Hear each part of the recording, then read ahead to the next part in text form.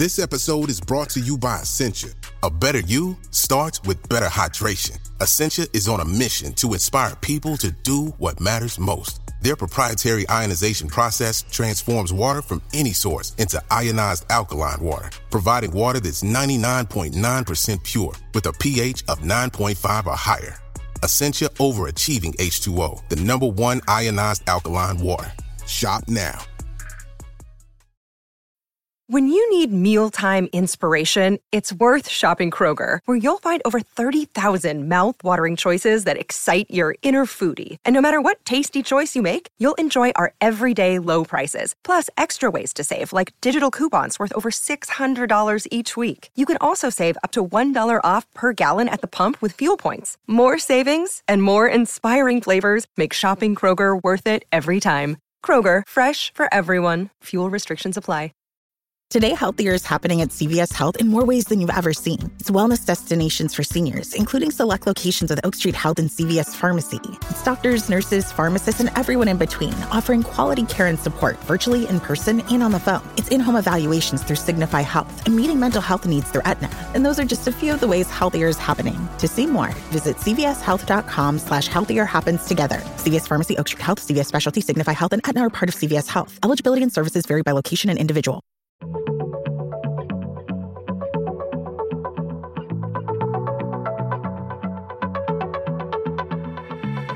Hello and welcome to Radio Astronomy, the podcast from the makers of BBC Sky at Night magazine. You can subscribe to the print edition of the magazine by visiting skyatnightmagazine.com or to our digital edition by visiting iTunes or Google Play.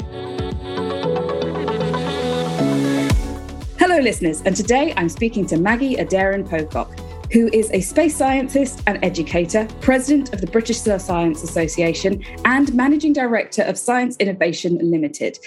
But for most of our listeners, she's probably best known as the presenter of the Sky at Night TV show, along with Chris Lintott. So, Maggie, you have had an incredibly wide and varied career over the years. Can you tell me a bit more about your career and how you got into that line of work? Yes, I think you're right. My career has been wide and varied.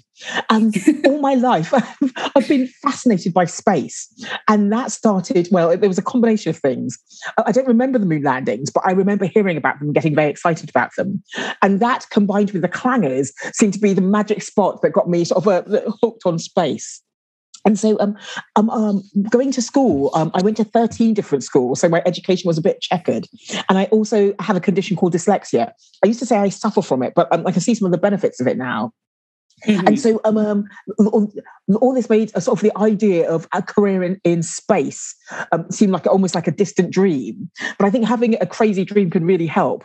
And via a convoluted route, going via the MOD, working within universities, eventually getting a job in ground-based astronomy, then working in space-based astronomy for a while, I was able to sort of map a career and to get me where I wanted to be. And so you talked about your passion starting with, people talking about the moon landings and the clangers. Is the moon a particularly fond place in the universe for you? Well, I do define myself as a self-certified lunatic because all my life, I think it started with my father, because he used to tell me about the moon in Africa. And he was to say how beautiful it was and how he used to sort of cycle over unmetalled roads with no streetlights. And when the moon was up and full, it was guided his way. So it was definitely a friend of my father. And then I was brought up mainly in London, and you don't see that many stars because of the light pollution and things like that. But sometimes you do get a glorious view of the moon, over the old city. So that was that definitely endeared me. And now I've passed on my lunacy. So I got it from my father. I've passed on my lunacy to my daughter. And sometimes we live out in Guildford now. Sometimes we step outside in the garden and look right, look left, and howl at the moon. So lunacy is definitely strong in our family. How are you feeling about this? Because this year we've got a whole run of, we being the world, there's a whole run of spacecraft going towards the moon. Some of them leading up to the Artemis mission, some of them just, other nations are heading that way. Are you particularly excited about those missions coming up? Yes, but because it's the moon, and I did actually write a book about the moon. You see, I mentioned I'm dyslexic, and so writing about things is always a challenge for me. But I did write a book about the moon because I love the moon so much. It just made it a lot easier because I could write about what I was passionate about. But so the idea of people sort of going back to the moon. I mean, I think the last humans on the moon was back in 1972. So we've waited a long time, and there's been this ongoing discussion: do we go to the moon? Do we go to Mars? And that has almost been a hiatus in terms of stopping us going anywhere. Yeah. And so the fact that people say, yes, okay, we're going to go back to the moon, I find incredibly exciting. And especially Artemis, because they have promised to put a woman on the moon, because so far it's only been 12 men. And I think someone from an ethnic minority and possibly someone with a disability. And I can sign up for all three. So I keep on putting my hand up, but they haven't contacted me yet. I do know that the European Space Agency definitely is doing some work with trying to get more disabled astronauts, particularly people with physical disabilities. Yes. So hopefully, maybe you'll get your chance in the future. And obviously, as you said, Artemis is going to be sending the first woman to the surface of the moon. You yourself have done quite a lot of work with encouraging both women and girls, as well as young people in general, into the space field. How is this and why is this important to you? So I think it's breaking down the stereotypes. I call it sort of the taxi scenario, because sometimes I hop into a cab and I'm sitting in the back there and the taxi driver said, so what do you do? I said, I'm a space scientist. I said, you what? And I get a double take because I don't look like a quintessential space scientist. I think they expect sort of a guy, a white guy with a beard, sort of. And so it's trying to break those stereotypes down. And because of this, it means that there are some girls out there who aren't considering careers in STEM, in space, in general. And so we're missing out. It shows that when you have diverse teams, companies do so much better. And so it's trying to get this diversity into science across the board, but especially into sort of a computing, engineering, sort of physics, these subjects where there is a deficit of girls, and we have a deficit of people coming into these subjects. So it's a win-win situation, really. And how do you go about trying to sort of encourage these groups of people to get more involved in space? Yes. Well, as you mentioned, I do try and encourage everybody because we just need more scientists, full stop. But I do sort of try and target sort of a specific messages. And so a few years ago, we had International Year of Astronomy, and we were looking at female astronomers. And we could go back, I think it was about 6,000 years to the first female astronomer. And hers was the first female name to be written in the history books. Now, I can never pronounce her name because I'm dyslexic, but I think it was Edu Hannah. And so this was the first name written in the history book, first female name written in the history books. And she wrote poetry about sort of measuring arcs across the sky and looking at the stars. And so we have a long history of women in astronomy. And it's just trying to show that I think I always feel that astronomy was got a bit dominated by white guys in togas. And that seems to be the font of all information.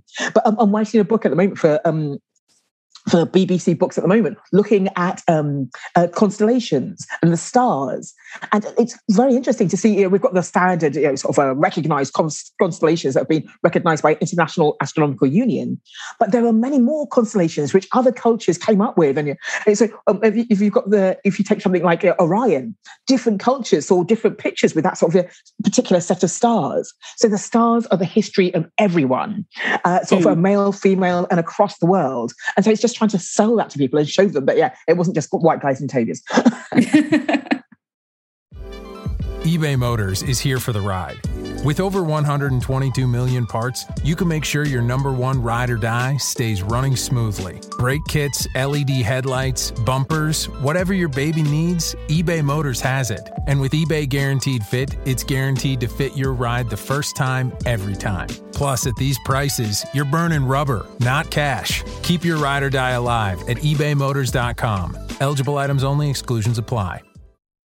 And as you said, diversity across the board has been shown to help pretty much every industry that people go into.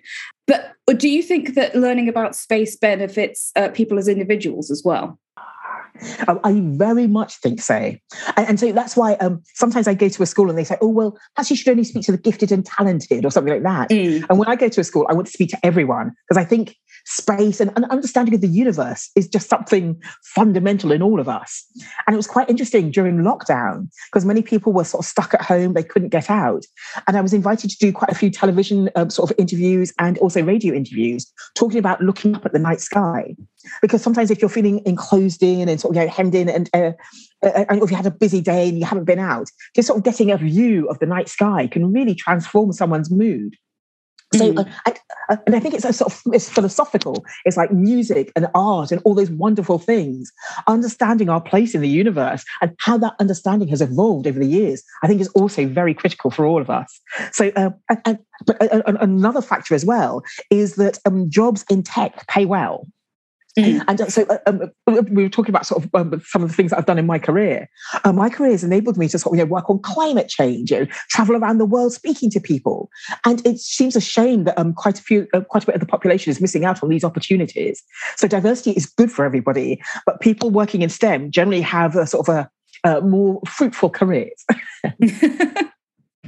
I will definitely say it's my by working in talking to people about space, it's taken me all over the place as well. If anybody listening is thinking about it, the travel is quite good. Do it. And also, it's good to remember that space, one of the things that people often think is, oh, well, to work in space, I have to be a scientist or an engineer. And the STEM, it plays a vital role in space. But we also have lawyers, PR people. There's a whole, and the space industry is, sorry, I'm turning into a sales pitch, but I get very excited about space. But this industry is also growing, especially in the UK. So I think anyone who's got an interest in this subject should come along because we need everybody. Absolutely. I can't agree more. There's dozens of different things that people can get involved with.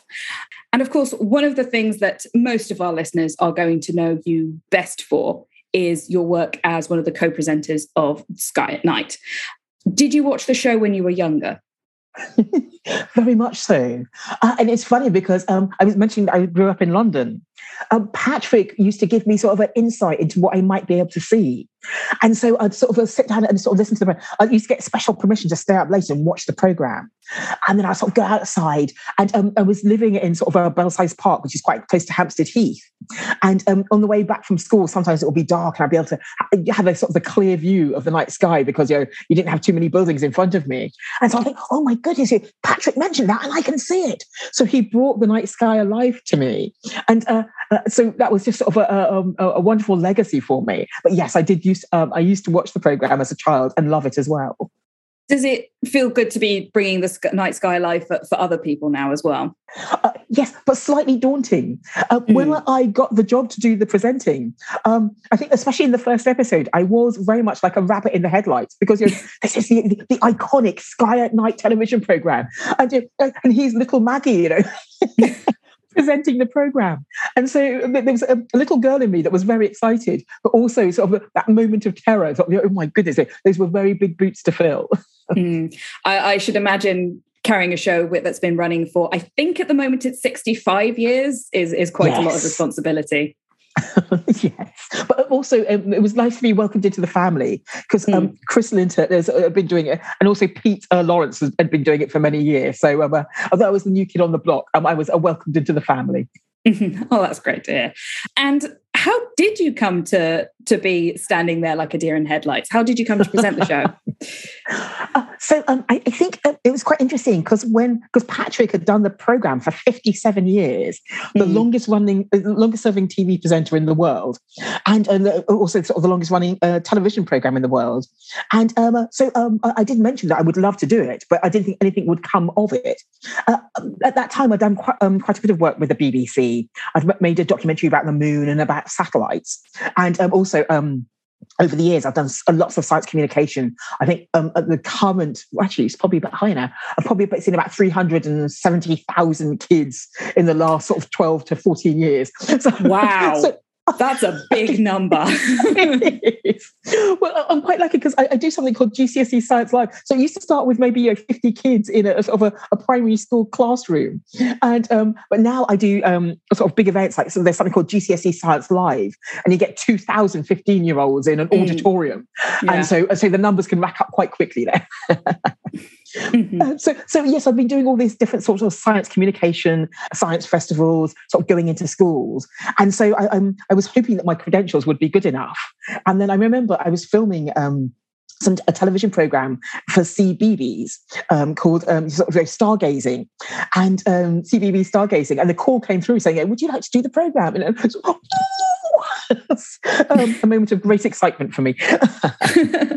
And with the show, you've been, because the Sky at Night has always been at the forefront of some of the most incredible aspects of space exploration and space science. Are there any particular historic moments that you've been part of that particularly stand out for you? Very much so. And yes, actually, I can think of 3 spring to mind automatically. The first one was being at the European Space Agency. And I remember, I think it was Armistice Day. I can't remember the year, but it's when the Philae lander landed on, is it Churyumov-Gerasimenko? I could never say it at the time, but I practiced so much, it's stuck in my mind. 67P Churyumov-Gerasimenko. I still know how to spell it to this day. I know. Yes. Which is quite a challenge. That will be stuck in my mind forever, yes. Yes, that was in 2014 for our listeners at home. 2014, yes. And so it was, I suppose, still relatively new on the programme. And it was just wonderful to be part of the press team and sort of go out there. And we were in Darmstadt for a while. And then I think we went to Cologne, and we were getting the latest information. Also, we'd been in the UK speaking to some of the people who were making the instrumentation. Now, as my history is in making instrumentation for space, but also for ground-based telescopes. So to be able to speak to the instrument engineers here in the UK, then go out, and also that was a roller coaster ride of a journey. It's landed. Oh no, the harpoons! Yes. So to be there and see that unfolding right before our eyes was brilliant. Another one that springs to mind is we did a television program looking at sort of space and astronomy at the Vatican.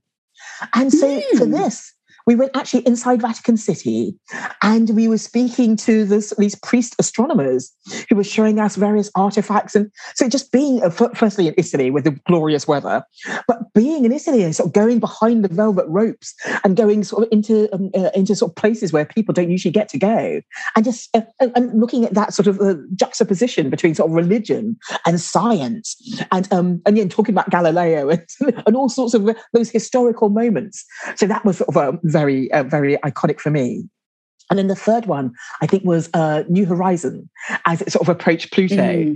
We went to a NASA headquarters and were there as New Horizon sort of approached sort of a Pluto, started getting those images in. So again, a sort of amazing moments of sort of scientific discovery. So as we said at the beginning, you've had an absolutely wide and varied career, and I very much hope that continues, and you continue to encourage more people into space, because it is a wonderful thing to learn about, as I'm sure everybody listening will agree. So thank you very much for taking the time out of your day to talk to us, Maggie. Oh, it was my absolute pleasure. Lovely to speak to you.